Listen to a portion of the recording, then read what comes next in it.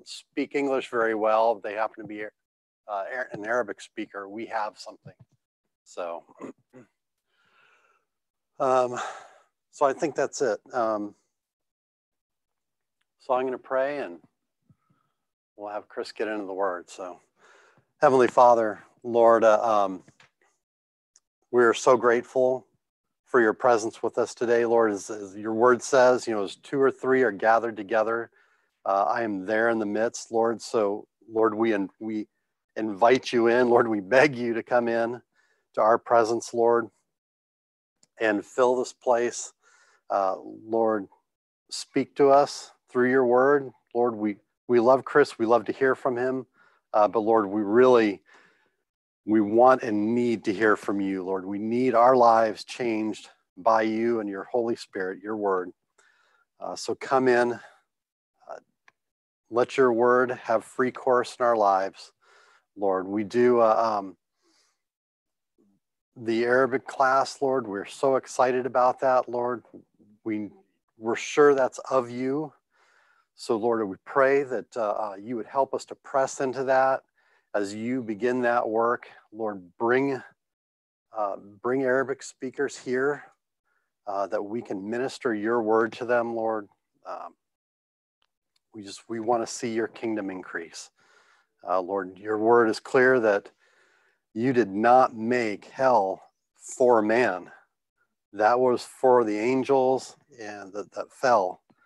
So, Lord, we don't want to see anybody go there. Help us to keep those people out, Lord. We love you, Lord. We praise you in Jesus' name. Amen. The passing of the baton. All right. Thank you, Scott. Good morning, everybody. It's good to see. It is good to see everybody here. Be in prayer for the Arabic speaking class. And I beseech you, brethren, by the mercies of God. Okay, why should we start an Arabic speaking class? Because Wagi wants to? Because, that's right, because there's lost souls who don't know our Lord and Savior Jesus Christ, whose destiny includes separation from God for eternity because their sin is separate. So we love people because God loves people. We are willing to lay down our lives that they might be saved. That's why we pray for an Arabic speaking class, because God loves people and he wants us to love people, and he wants us to, in faith, be a part of bringing people into reconciliation, into a right relationship with God. So please do be in prayer for that. It's been a long time coming. Wagi and Lois have been here for a year, just waiting patiently, faithfully, humbly,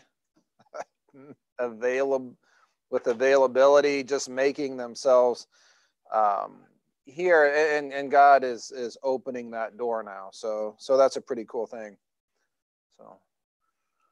So stay social distanced and wear your mask, not because, well, here's why, because you want to go to all church retreat and you want to be able to come back and be a part of our different services. And if you're within 6 feet of somebody and you don't wear a mask, and 2 days later they start getting symptoms and it turns out they have COVID, you've been exposed to COVID, and now you have to socially isolate. Does that make sense?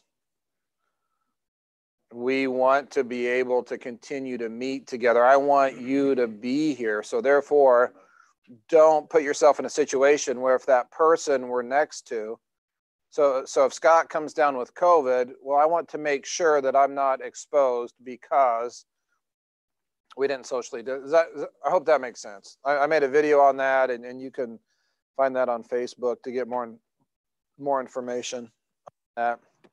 But open your Bibles with me to Ephesians chapter 6, because we need to continue in our Onward Christian Soldier series and get what God has for us this morning. And I know it's early, the early crew. I appreciate you guys. Are you guys morning people? Who's a morning person?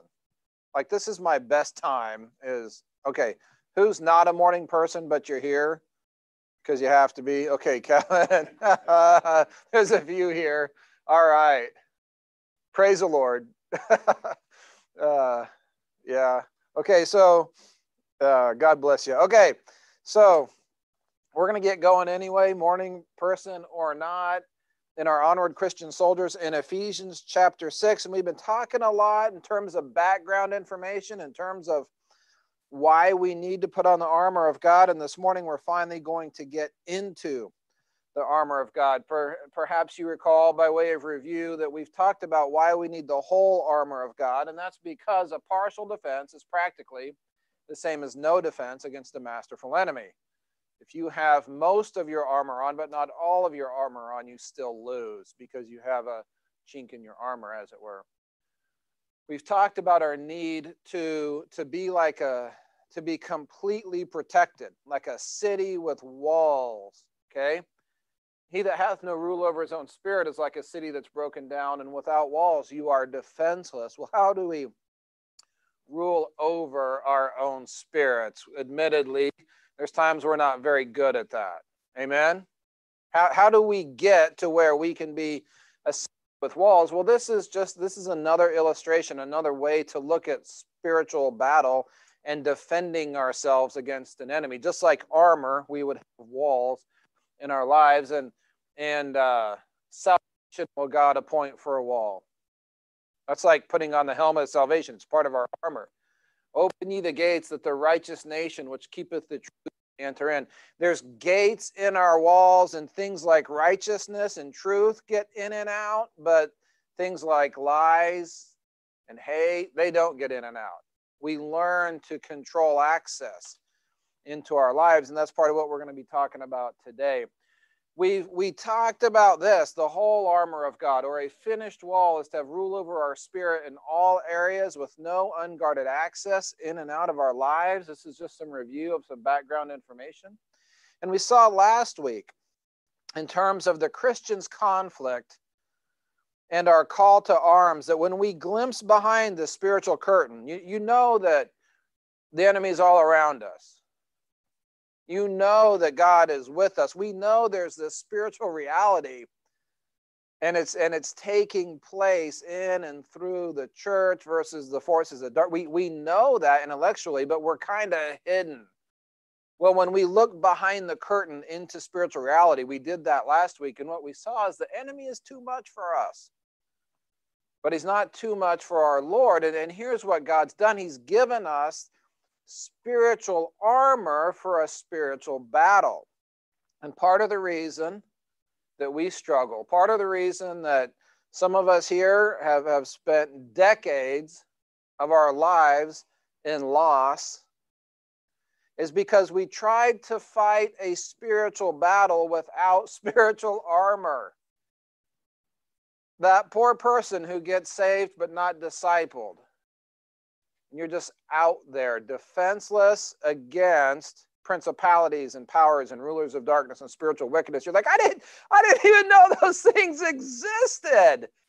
Well, yeah, how do you think that person is going to fare in life when they've entered into a spiritual battle, when they accepted the Lord Jesus? You see what I'm saying?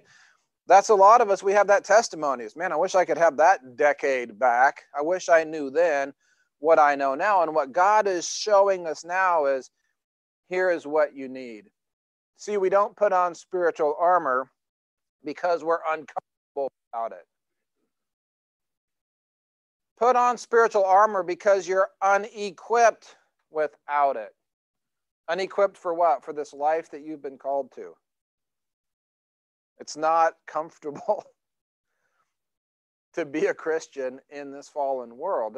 I don't care if it's comfortable. I want to be equipped because I'm tired of getting my tail kicked by the world, the devil, and the flesh, because I'm not unequipped. And so really what we're going to look at now, Ephesians chapter 6, verse 14, is our passage. It says, "Stand therefore, having your loins girt about with truth, and having on the breastplate of righteousness." This week, we're going to be looking at our loins girt about with truth. Are you guys ready for this?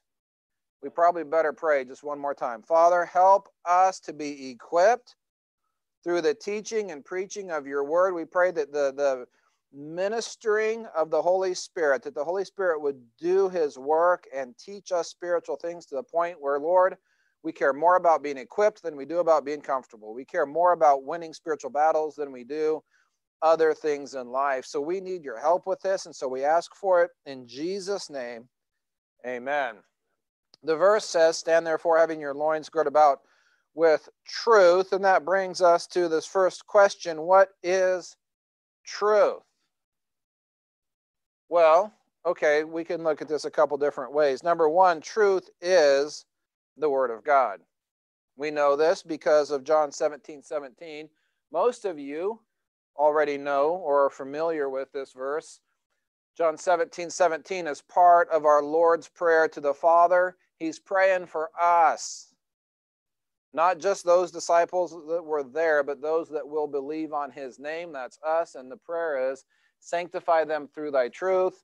Thy word is truth. And of course, this flies countercultural into the lives of the postmodern society, which says there's no such thing as truth.